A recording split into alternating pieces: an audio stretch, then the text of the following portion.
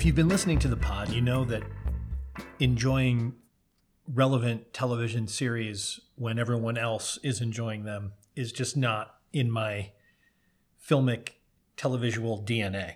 It's a flaw that I have. When everybody's interested in something, a contrarian nature in my personality kicks in, and I have to wait until I can sort of discover it on my own. I'm aware of this flaw. I have recently attempted to explore whether this flaw has any basis in reality through viewing two series, one being The White Lotus, which I did an episode on, which of course ended up being something that I loved so much and thought was so brilliantly done. So hilariously funny, a brilliant biting satire that really never put a foot wrong and tried to do some extremely complicated things and ended up doing them very, very well. And Succession, which everybody around me has been telling me for over a year, you have to watch Succession. You have to watch Succession. And I don't know why I couldn't or didn't during the time. It wasn't simply just that everyone was telling me to watch it. I did eventually try to watch it, and I only got about 2.5 or 3 minutes into episode 1 of season 1 before I turned it off. And that lasted, maybe 3 or 4 months before I then attempted, really after the White Lotus experience, to say, well, let me try this. Let me stick with this and see what's there. I think it was prompted by another aspect of my personality, which is even though I hadn't watched the show at the time, when The New Yorker put out its now famous or infamous hit piece on the actor Jeremy Strong, who plays Kendall Roy in Succession, I was outraged. It struck me as such an unnecessary hit piece attacking someone for the perceived crime of being good at their job and picking apart their acting process as if this magazine writer, or any of us really, has any insight or right to tell anybody as an actor what they should or shouldn't do in terms of ginning themselves up to deliver the performance on screen that they're being hired to perform. And if Jeremy Strong is an intense and tightly wound actor who approaches everything with the utmost seriousness, well, having now watched all 3 seasons of Succession, I can tell you it's absolutely worth it, because what he puts on the screen, no one else can give you. So if you think that's part of the job of an actor, then maybe you should pat the guy on the back instead of trying to kick him down for such perceived slights as, coming from a small town in Massachusetts and having the ambition and the belief to believe he can accomplish whatever he wants to accomplish as an actor. Because the piece sort of attempts to tear down moments of ambition or putting together a future for himself in a way that he had to do in order to succeed. So anyway, after I read that, I sort of, that inspired me. The set that I took against that New Yorker piece inspired me to go back and finally give Succession another chance. And also, I should say, the voices, particularly the voices of my colleagues here at work who on our weekly call have just constantly been saying, you've got to give it another shot. You've got to give it a shot. And so listening to Paul and Brian and everyone who really, loved the series, I figured, these people are rarely, if ever, wrong. So it must be me that's wrong. So let me sit down and try and give this a shot. So I did. Now, before I get into my thoughts on having watched all 3 seasons, I want to also share another funny aspect of why I was maybe turned off to the concept of watching the show. I've talked previously in my episode about what's the Adam McKay Sky is Falling Leonardo DiCaprio movie? Don't Look Up. That I have kind of a set against Adam McKay produced material. And seeing his name on Succession sort of turned me off, I think unfairly, because clearly Succession is much more the product of its primary creator and writer than it is something that to me feels like it has the fingerprints of Adam McKay on it. But I still have this set against Adam McKay. I recently just got fed a news article that's from a Vanity Fair interview that McKay did in, I think, November of 2021. And of course, it made headlines at the time, or I guess it's making headlines now because, there's been this rift apparently between Will Ferrell and Adam McKay, who founded Funny or Die and Gary Sanchez Productions and had a bit of a comedy empire. And then as Adam McKay's film directing career took off, apparently there was a rift. They ended up dissolving the businesses and the partnerships. And in this article, Adam McKay himself tells the story of the rift that he understands exists between him and Will Ferrell. And I'm only mentioning this because he specifically goes into great detail in this article. This is not an article written by a writer who is sort of saying sources say this happened. I mean, he's directly quoted here into, on his behalf, I guess, admittedly, what his part of it is. So you may have seen the trailers recently for a forthcoming Apple series called Showtime, which is about the Showtime Magic Johnson era Los Angeles Lakers, which is a very storied period in American basketball, and in Dr. Jerry Buss, the then owner of the Lakers, who's now deceased. You have admittedly a very sleazy 70s, 80s American persona that would be pretty ripe for an accurate depiction. And whether or not this series is going to kind of go into enough detail or be based enough in reality to sort of have, an underpinning that I think could transcend the genre of a sports series or a basketball series remains to be seen. The trailer is pretty damn good, I have to say, even as someone who sort of looks at any Adam McKay material and views it a bit askance. The trailer is very well done. The way it's shot, if that's indeed the way the series is shot, I love the period look, the kind of grainy film look, the videotape look. If that's what they're going for, the casting seems right. Maybe it's going to be good. Now, speaking of the casting, that turns out to be the root of this rift that existed between Adam McKay and Will Ferrell. So as McKay himself says, while they were breaking up their various businesses, they had been producing Showtime. And Will Ferrell is a huge Laker fan. And he had his heart set on the role of Jerry Buss, the, quote, legendary 80s team era owner. I quote now from the article. After Gary Sanchez Productions dissolved, however, the Lakers show moved under McKay's new production banner, Hyperobject Industries. And Ferrell, it turns out, why do we keep saying Ferrell? Will Ferrell, not Pharrell, Will Ferrell. And Ferrell, it turns out, was never McKay's first choice for the role of Dr. Jerry Buss. Quote, the truth is, the way the show was always going to be done, it's hyper-realistic, he says. And Ferrell just doesn't look like Jerry Buss. And he's not that vibe of a Jerry Buss. And there were some people involved who were like, quote, we love Ferrell, he's a genius, but we can't see him doing it. It was a bit of a hard discussion. The article goes on to say that the actor McKay wanted for Buss was John C. Reilly, who looks more like the real thing and who is also, in a little bit of Hollywood twisting of the knife, Will Ferrell's best friend. But McKay hesitated, quote, didn't want to hurt his feelings, he says flatly. Wanted to be kind and respectful. Then the article goes on to say, in the end, he cast Reilly in the role anyway without telling Ferrell first. Ferrell was infuriated. Quote, I should have called him and I didn't, says McKay. Quote, and Reilly did, of course, because Reilly, he's a stand-up guy. McKay laments, quote, I fucked up on how I handled that. It's the old thing of keeping your side of the street clean. I should have just done everything by the book. In my head, I was like, we'll let this all blow over. 6 months to a year, we'll sit down, we'll laugh about it and go, it's all business junk. Who gives a shit? We worked together for 25 years. Are we really going to let this go away? He continues, quote, Ferrell took it as a way deeper hurt than I ever imagined, and I tried to reach out to him, and I reminded him of some slights that were thrown my way that were never apologized for. The whole time it was like I was saying it out loud. Let's not become an episode of Behind the Music. Don't let it happen. And it happened. He then goes on to say, quote, maybe there was a little shadow in there where I wasn't able to confront a harsher, darker side of myself that would ultimately err on the side of making the right casting choice over a lifelong friendship. Now, there's so much to unpack here in these quotes because A, if you're going to apologize in an article, apologize in the article, but don't say, I, quote, reminded him of some slights that were thrown my way that were never apologized for.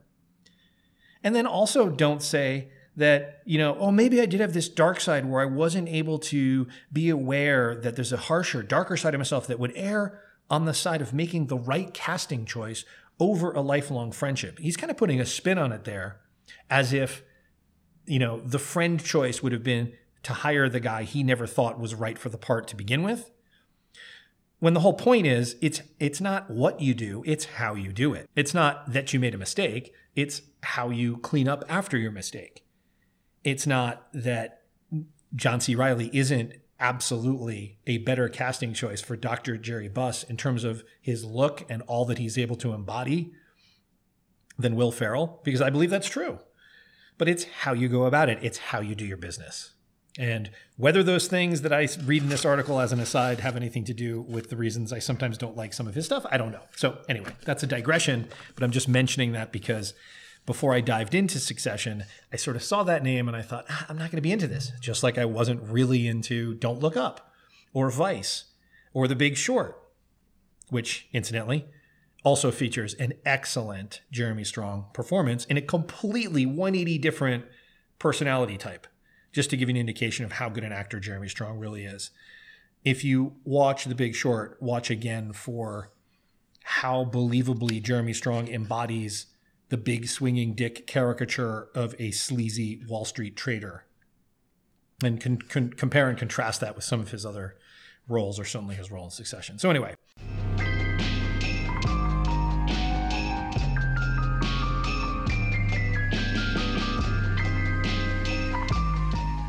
The other admittedly petty reason I didn't watch Succession, and I have to be a little bit careful here, is because Succession's post-production team and some of its production team were located in and around our offices over the previous year and a half. And it was kind of a funny situation because just around the pandemic, or soon after the pandemic, we moved our office to a new location. And given that we were in a pandemic, I just took a few offices because I knew or presumed that not everyone on our team was going to be coming into work every day. And indeed, even after I took my office and two other offices, we didn't come in for many, many, many months. I don't think I came back to the office until after being fully vaccinated, probably April of May 2021. So in between kind of that March 2020, May 2021 period, when our offices were just sort of sitting here locked, but clearly marked Meeting House Productions, some of the Succession production team moved in around us, and they took most of the other available office space on our floor. So when we turned back up, I started getting reports because some of the other people on my team were coming into the office a little bit before I did. I started getting kind of funny reports that you weren't really being met with the most open, outwardly friendly greeting. There's a thing that happens sometimes, and you may know this yourself.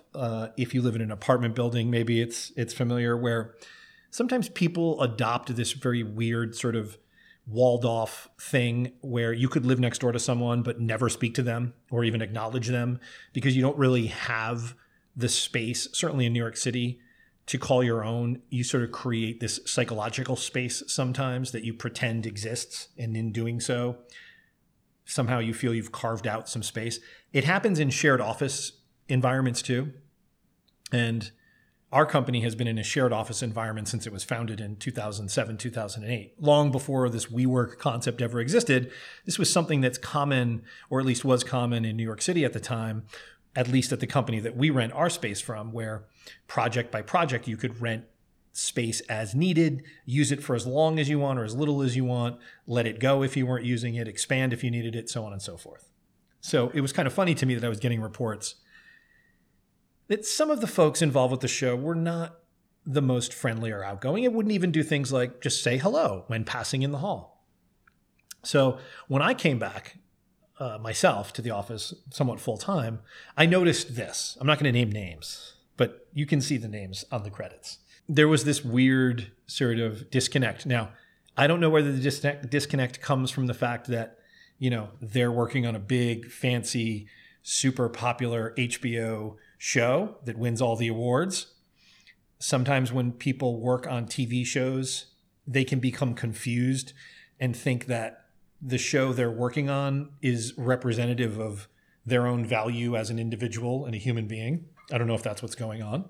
We just make our little TV shows here at Meeting House Productions. We don't win the awards. All we've managed to do is be a going concern for some 14 years now, and create a few franchises that have done pretty well for ourselves and for our employees and for our broadcast partners. And we don't put on airs, and we don't pretend to be anybody that we're not. And we are generally welcoming, open-minded folks who are happy to share in the communal nature of our cohabitive office space. Okay. One of the things that was funny when I did come in was, granted, these folks were basically the only ones that were here at the time in the office, yet everything that could be construed as like a public item that was theirs had a label maker label on it that said Succession. And I'm talking salt and pepper shakers, a napkin holder, everything from that to air purifiers, hand sanitizers. There was that playing into it too, which was a bit like, I'm not going to watch this show. There's that too, which is kind of funny. So anyway, a few weeks ago, I decided to remedy this fault of my own and get involved and sit down and try to get into Succession. Now, what happened the first time when I tried to watch it, and I couldn't get past really the first scene with Kendall and then Roman coming in, it just threw me off. This business, because this is a business that, the media business, that's the business I'm in. I've certainly been in and around plenty of meetings, plenty of sales pitches, acquisition meetings, all kinds of different things over the years, working in different capacities in the industry. So seeing the Kendall Roy character and then seeing the Roman character enter in, these two characters, I just like, who are this? This is not realistic. Like what I knew of the series, and that it's based essentially on a Murdoch type family that controls, a right-leaning news empire and the fight for succession amongst the children against the patriarchal figure. These characters were just so cartoonish that I found it off-putting. And it wasn't until I was able to sit down and really watch really much of season 1 that I kind of understood what Kieran Culkin was doing. I kind of understood that these two characters were appropriately doing exactly what they would do in that situation. And I guess you could say it's kind of a bold choice on behalf of the filmmakers that they just hit you right in the first scene. Season 1, episode 1. These are who these people are, and you better get used to it. Now, in retrospect, I think it's fair to say that the characters are so original in their way that was what was a little off-putting to me at first. That they didn't kind of find a way in. You're just hit right in the face that, like, this is a ridiculous person. Oh, and here's another ridiculous person who's his brother, and they're going to do and say ridiculous things. Now, in the business setting of the show, I found that kind of off-putting. But once I watched past that a few episodes and I kind of got a handle on who was supposed to be who, I think that went away to some extent. But it wasn't until episode 9 of season 1 that I said, oh, okay, now it has crossed over into something great. That's the Shiv's wedding episode with Kendall about to launch the Bear Hug takeover. The first takeover of, I guess, 3, 1 per season. We'll get to that later. So it took much of that first season to kind of get it going. And everyone always said to me beforehand, like, oh, you got to keep watching. Like, it doesn't really get great until season 2, season 3. Is that true? I don't know. I think there were great character things all the way through. In the balance, I would say season 2 to me is definitely probably the best of the 3 seasons. But I think season 3 also has moments. But I think season 3 became where things started to get repetitive. And I kind of wished that different branches had been grown and explored rather than doing what kind of feels like something we've already done twice, which is like, oh, here's another takeover attempt by some group of the family members. So we'll get to that anyway. And I think this is where a conversation that I had a bit in my Gomorrah episode is relevant because, I mentioned in my Gomorrah episode that one of the things I found particularly impressive about Gomorrah was that I found over its 5 seasons, it kind of actively resisted what's referred to as fan service. So in a sense, a show becomes successful and certain things resonate with audiences or on Twitter.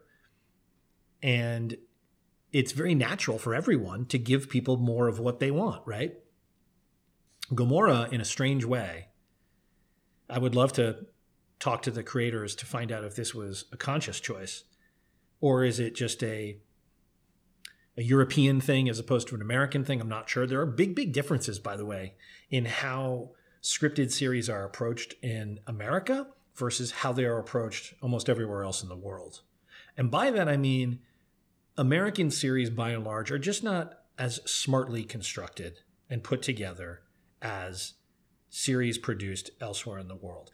American sensibilities, I'm afraid to tell you, I know this will come as a news flash to a lot of you, they're not the most sophisticated, even amongst the literati and the East Coast elite who are soaking up HBO and Apple Plus limited series.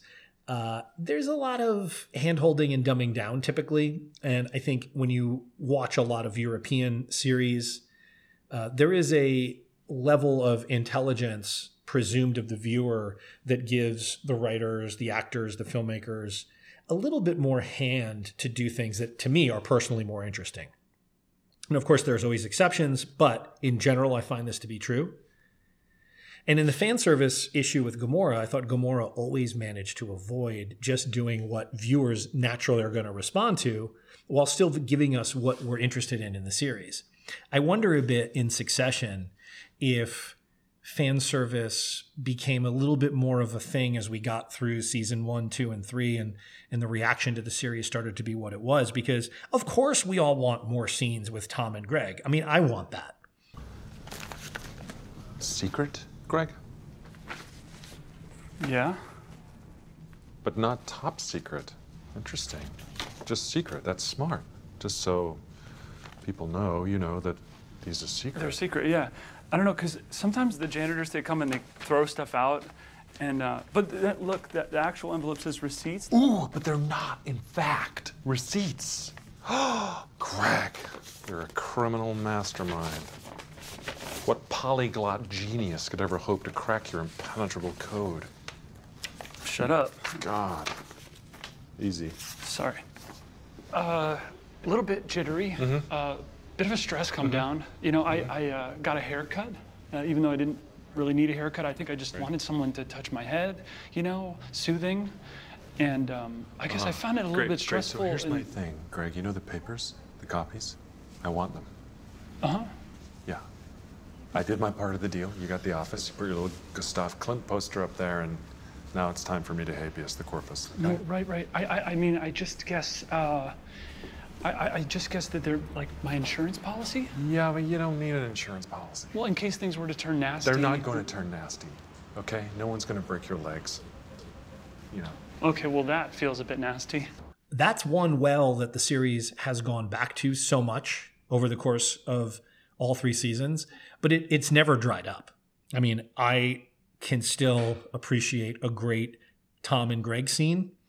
And by and large, the scenes don't disappoint. So it's hard to call that a criticism, but in a way, it's more of some of the repetitive rhythms that I think the series sort of has repeated over season 2 and season 3, where here we have another attempted coup.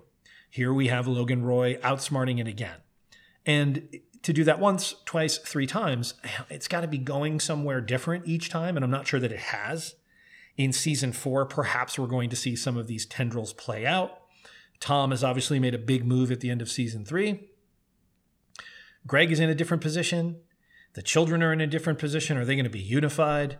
Jerry has some ammunition against Roman that hasn't been deployed yet. Why is that? So maybe in season 4, it's going to get more interesting and continue to evolve. I hope for the series' sake, it doesn't just simply kind of repeat these rhythms out of the assumption that that's what people want. You know, we want the kids to attempt a big coup, and then we want them to fall apart while they attempt to put the pieces together. And the other big issue that I tend to have with Succession is that the business side of the story for me is underdeveloped and is always lacking. And it's hard to offer this as a criticism because this is what I guess the showrunner wants to do. He wants to tell this sort of satirical a Succession story, and in doing so, send up aspects of American media culture and family dynamics. And it does that. But for a show so obviously based on the Murdoch family, it does feel like a flaw to me that all four of the children, in their own way, are just completely not at all obvious contenders to this throne. In the Murdoch family, each of the three heirs, there's two sons and a daughter that I'm aware of. I mean, they all have their absolutely legitimate qualifications and business accomplishments.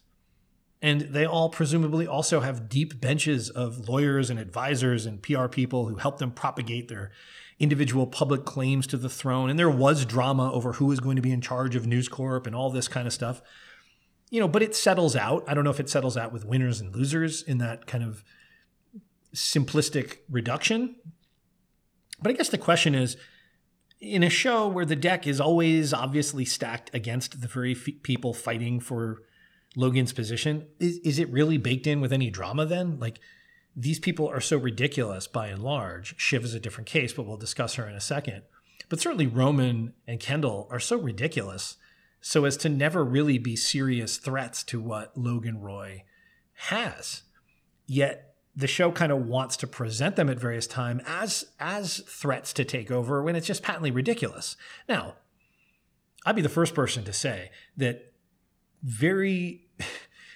it's pretty common that positions of power within media enterprises are often held by people who are perhaps best at playing a political game, not necessarily best at things like programming or running a business.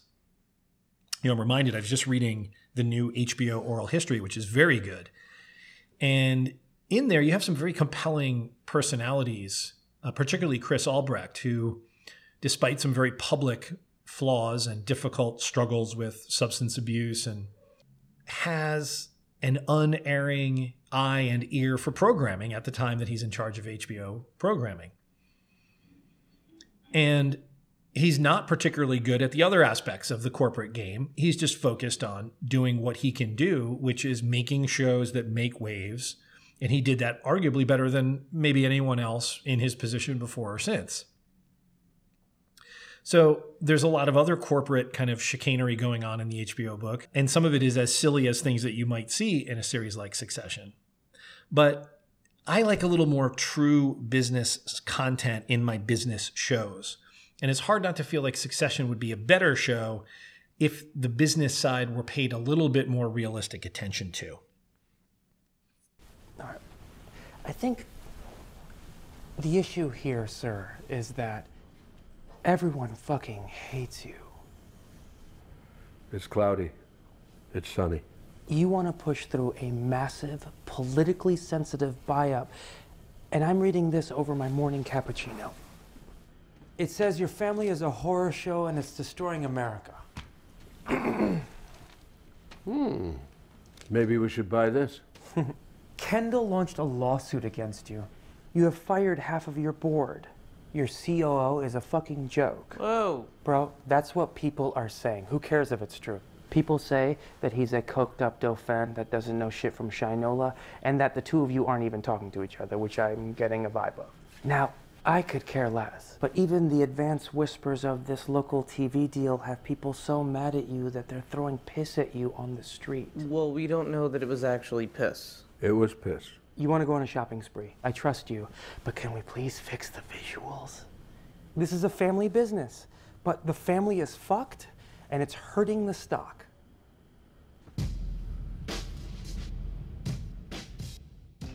I'll give you an example of what I'm talking about. Logan offers Shiv the top spot, the CEO job, at least twice that I can remember, where the presidency is a third time. And each of those times, Shiv, who doesn't work within the company, in the corporation, she just sort of shows up in the office and starts sort of assuming a role or trying to assume a role.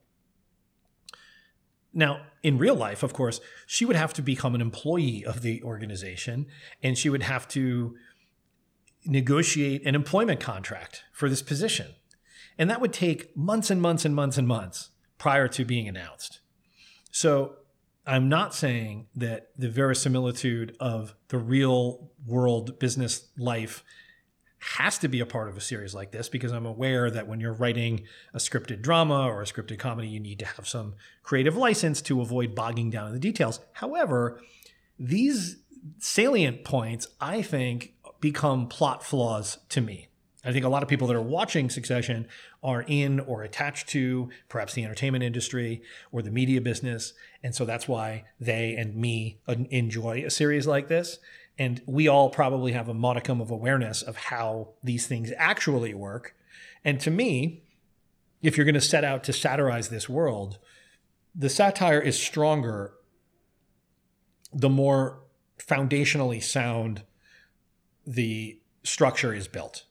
So, for example, in the final episode of season 3, 3 of the kids finally band together and they figure out that the terms of Logan's divorce from their evil mother means that if they stick together and vote together, they are essential for the supermajority that Logan would need in order to rubber stamp certain things going on with the business that they don't agree with. But then in a convenient turn, it turns out that, of course, Logan is, I guess, one step ahead of them. And at the mother's wedding, he somehow gets the divorce agreement revised and changed with the help of the evil crone of a mother, so that coup number 2 is dashed. Or I guess that's coup number 3 when they're all unified. Can't keep my coups straight. You have the first Kendall coup. You have the second Kendall coup, which is when he is sacrificed and supposed to make the announcement that he is launching a all-out war against his father at the press conference. That's number 2. And then number 3 would be this one where the kids are going to get together in recognition of the fact that they're a supermajority. And in fact, Logan has revised and reopened the divorce agreement and somehow managed to take away the supermajority aspect. And that's what thwarts them in the final scene of the final episode of season 3. Now, in reality, of course, it would take months. It would take years even. And the kids themselves would have to be apprised or even maybe have their lawyers involved with drafts and consulting on agreements and changes. I mean, it would take months. It takes months and years to close even small deals relative to what they're talking about in Succession. We can stop you. And we will stop you. Blow this up. You need our vote for a change of control. Yeah. You need all of us. You need a supermajority, and we can kill it. And we will. You're playing toy fucking soldiers. Go on. Fuck off. I have you beat. You morons. Well, no, because you need a supermajority. Oh, well, no, because I need a supermajority. Caroline, you're on with Roman, Kendall, and Siobhan. Hi, Mom. Mom? All right, well, I don't necessarily want to do any more tonight, Logan. Your mother and I have been reviewing the terms of the divorce agreement. Mom, you fucked us. And we've agreed that the arrangements were a little antiquated. Oh, fuck, Mom, he got to you. Oh, seriously, Mom, already? What the fuck did you... I can't get into it, all right? I think everything will be fine. Red Tendon's dealing with it all. Mom, you just slit our throats. Please don't be angry. I think this is for the best. Peter's so excited. Oh, is he? Peter's excited. Great. I'm not sure it's been good for you, or, I'm sorry. I'm sorry. I love you all. Bye. Oh, we just walked in on Mom and Dad fucking us. Thank you, Caroline. So the idea that this is done, I guess, in real time, the day of, because I at first thought, like, well, they do make something an episode before, or two or three episodes before, where, as to keep the ex-wife on side, Logan dispatches Shiv or Roman. I think he dispatches Roman to make a deal with the mother and basically says, I want to pay her between $10 and $50 million in order to keep on side so that I can thwart this attempted, takeover that I'm facing. I'm not sure if the implication is supposed to be that this was done then, with Logan being so attuned to ebbs and flows in the family that he saw down the road before they ever had any unity, that one day they might have unity and he needed to thwart that unity. If that is the intent, then the writers and the creators of the series should have put just a little refresher nugget in the very last episode that flashed back to that moment so that we as the viewers could understand that that's when it's supposed to have happened. I might buy that. But it doesn't do that. And it just presents it as if he just literally accomplished it that day. Like somehow had these complicated contractual corporate governance documents and divorce documents opened up, revised, signed, sealed, delivered within a matter of minutes, if not hours. And it's just so unrealistic as to be kind of ridiculous. And that's kind of a problem that I have. Another example is any of the times when Shiv finally gets given the top spot by her father. As I said, she just goes in and starts to report work. But had she just consulted a lawyer and drafted an employment agreement, then whenever Logan changes his mind, guess what? He doesn't get to change his mind because she has an employment agreement and she has contractually obligated duties. Now, I don't want to bog down in this stuff because in talking about it, you're going to be saying, oh God, come on. Like it's just a story that we're enjoying about this dysfunctional family. Do you have to really be so literal about it? Well, I think you do. I think it would help the series transcend its satiric origins and really get at something even deeper, truer, better if it was a little bit more realistic. However, even saying that, if it's more realistic, you pretty much lose everything that makes the characters of Kendall, Roy, Tom, Greg, Willa, on and on, right? That makes them special. Because none of those people are plausible real world people per se. And in many of those cases, we love that about the show. And that's what we want. So it's a bit of 6 of one, half dozen of the other. Just to talk a little bit about the individual kids, because I think that's something that's super interesting to me. Kendall Roy, Jeremy Strong, my most recent guest, Rick Brown, offered up a methodology when we were talking about the Warriors, where he said how he kind of views filmed entertainment stuff or any entertainment stuff is, would I recommend this to other people? And that's kind of the measuring stick that he uses. I think that's pretty good. I'm usually so self-centered that I don't really think about whether anyone else is going to like it. I just worry about whether I'm going to like it. But my final answer on Succession would be absolutely yes, I would recommend it. And mostly because of the performance that Jeremy Strong gives as Kendall. He is by far turning in the most nuanced and consistently interesting performance on screen, and you feel the collective weight of all the characters' bad decisions, as if the actor, Jeremy Strong, is keeping track of the misdeeds on a very highly calibrated internal digital scale. And when Kendall finally cracks into a million pieces at the end of the final episode in season 3, the payoff there is so amazing because the actor has been keeping track and keeping score of those misdeeds. I'm not saying that the scripts necessarily keep track of them in the same way. I just think that's the actor is bringing that. Overall, it's a vanity-free performance in that the actor is not pressing the creators to feature or turn his character into a good guy because that's what the actor's ego wants. I think that Jeremy Strong stays so true to the essence of Kendall's damage. And in doing so, he contributes an arc to the character where really, I'm not sure the writing often provides that. But,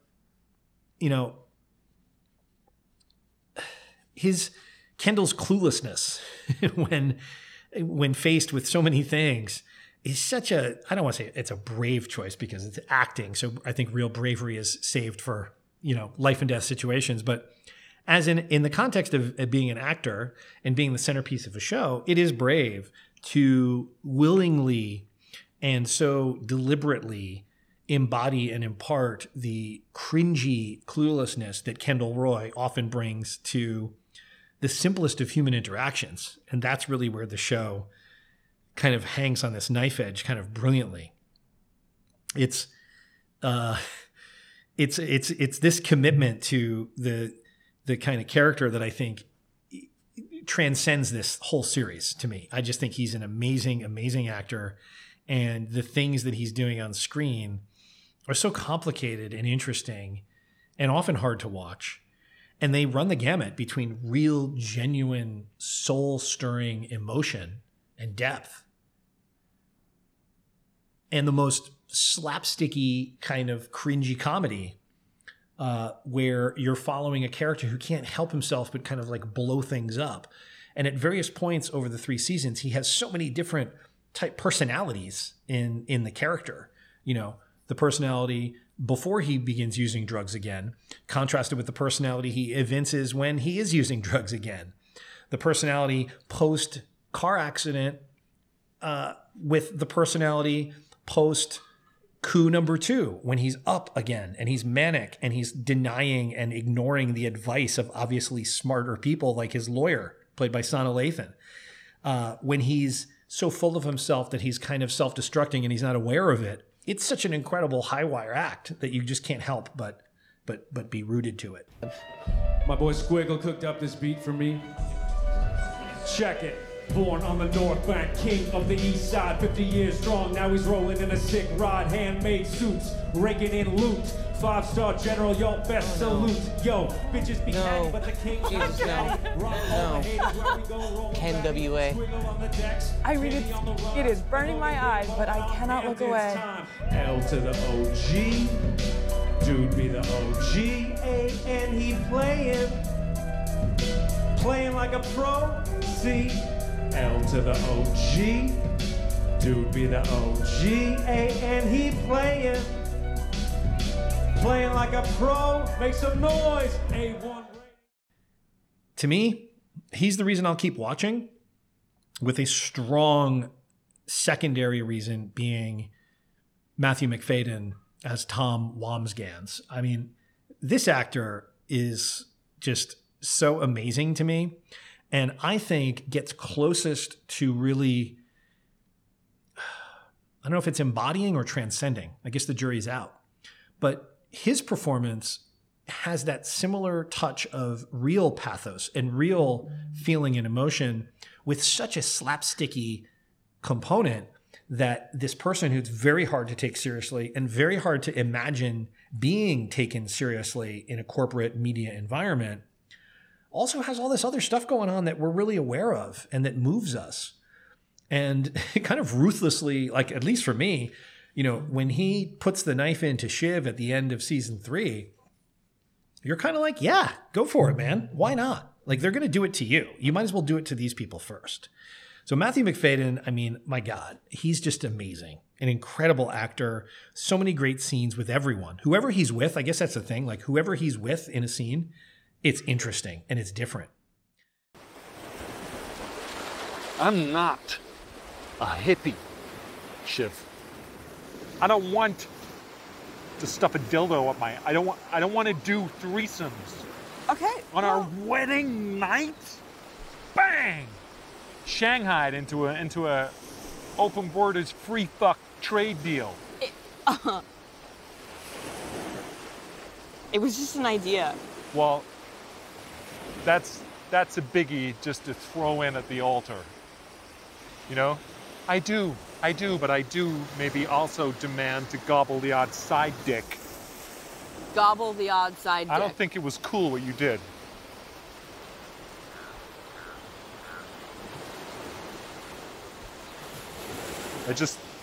I think, you know, I think a lot of the time, if I think about it, I think a lot of the time I'm really pretty unhappy.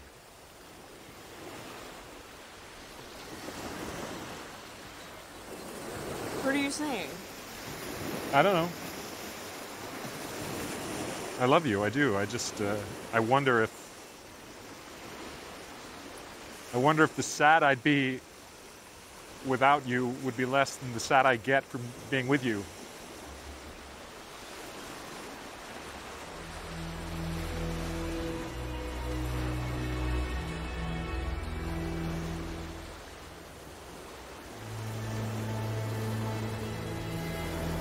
Well, I'm sorry, Tom.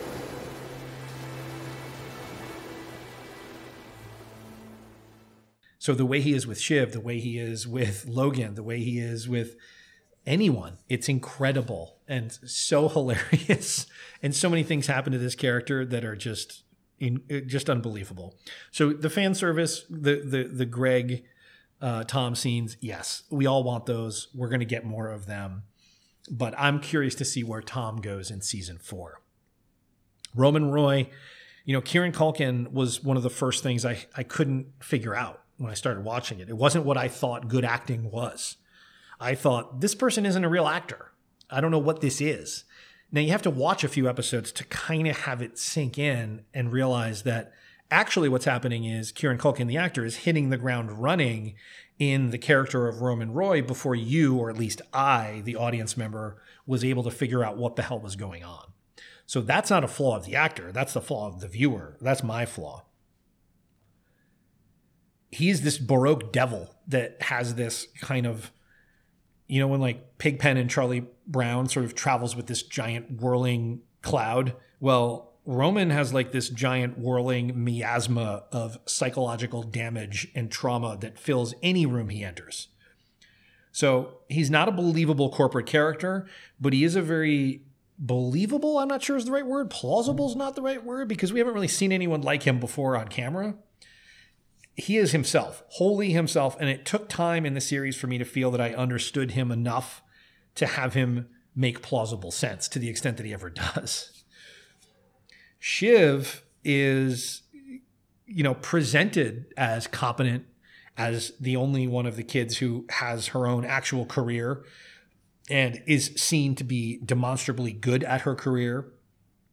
She's married, so she's presented as certainly capable of human relationships, even if the very first scenes of she and Tom kind of tell us and signal that this is not all it's cracked up to be. But you'd be forgiven for thinking many times over the course of all 3 seasons, like, just give it to her. Give her the top job. Let her do it. She's clearly the only one who could do it.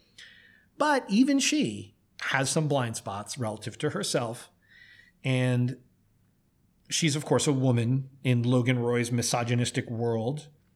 But as I noted before, a good employment lawyer would have solved a lot of problems for her. Just get it on paper, Shiv. I think Alan Ruck is fantastic as Connor Roy. I love the character. The ranch feels so right. The hooker girlfriend story feels kind of silly in one note. I'm not sure it really needed to sustain across 3 seasons. Feels like I would have rather had seen Connor go somewhere else. I don't know where. But I feel like we're still milking the same joke and the same kind of pregnant pause of a storyline with this character. It never really comes out in the way that you sort of anticipate it to come out, to take away either his presidential ambition or thwart some of his opportunities within the company. And as Connor Roy, as a character, kind of tilts further and further towards being totally diluted, I just, for one, feel like I've lost a little something. I found him really compelling originally as the one kid who stays out of all this drama, even as he's kind of self-centered and delusional himself. But I've kind of felt he's become more one-dimensional as the series has gone on, as opposed to less one-dimensional, which is the opposite of what I felt with people like Roman and Kendall. And also, a lot of the other ancillary characters, I'm still waiting. And it feels like a long wait now that we're at the end of season 3. What's Marcia's play in all of this stuff? Like, she does make a move, which is renegotiating her financial arrangement with Logan after he falls for Raya. And, she comes back in order to shore up his side, but obviously has demands. And you see her with her lawyer making pretty ruthless demands that she knows she's going to get away with. This is the language that, Logan obviously understands, maybe the only language he understands. But what's the end play? What's the game here? There's a lot of things that kind of get brought up and then dropped, like Shiv's investigation into her background. What is her ultimate play? She does horrible things too and gets away with it. And is there comeuppance coming for Marcia in season 4? Again, do we have to wait so long for these things? I compare it again to a show like Gomorrah, which kind of ruthlessly handles its ancillary and supporting characters in a truthful fashion by basically just dismissing, killing, dismembering, getting rid of them, because that's all true to life in the world in which these people are playing. And again, a lot of what's going on in Succession to me seems like, hey, we love all these characters. We got to kind of keep them doing the same thing because that's what people want. And I'd love to see it go somewhere. You know, is Jerry saving up Roman's dick pics for just the right moment in season 4? Maybe, but that's such a tantalizing storyline that's kind of dropped through much of season 3. So I'm curious to see where it goes. I would love it to coalesce in season 4 into something that kind of transcends even what it's set out to do. But within the confines of itself, it has presented wholly original characters of the sort I don't really recall seeing put on screen before. And I do care about the characters and I want to see what happens to them. But I worry that what we kind of want to have happen, I'm not even sure is there a good person to root for in the show? You know, even Greg is becoming kind of a douche, and you can't even really root for him to end up somehow being the CEO of everything. So I'm curious where it goes in season 4. I'd like to see it shift into a few other gears. I'd like to see more from Logan Roy. I'd like to see him change and express more about what the issues are, and less hinting. And maybe, even though I was complaining about this before, you know, if you're going to feed us stuff, feed it to us. Like, I don't want to wait 5 seasons to get fed everything. I think you got to dole out the morsels a bit more along the way. So I'm really, really glad I finally got over all my weird issues and jumped in. I thoroughly enjoyed watching it. I laughed out loud almost every episode. I cringed horrifically during things like Kendall's birthday party, which has just got so many brilliant moments and asides. I feel the seductive pull of traveling exclusively by helicopter, private jet, and chauffeured Range Rover everywhere that you go. I think they send up and satirize the cocooned existence so perfectly. And I'm hoping that in season 4, we get the business stuff a little bit more paid attention to, because I do think that's evolving really over the course of season 3. And I'd like to see a little bit more storyline progression for some of the ancillary characters. So anyway, for whatever that's worth, that's my take so far. And I'll be back next week with another episode of the Full Cast and Crew podcast. Thanks so much for listening.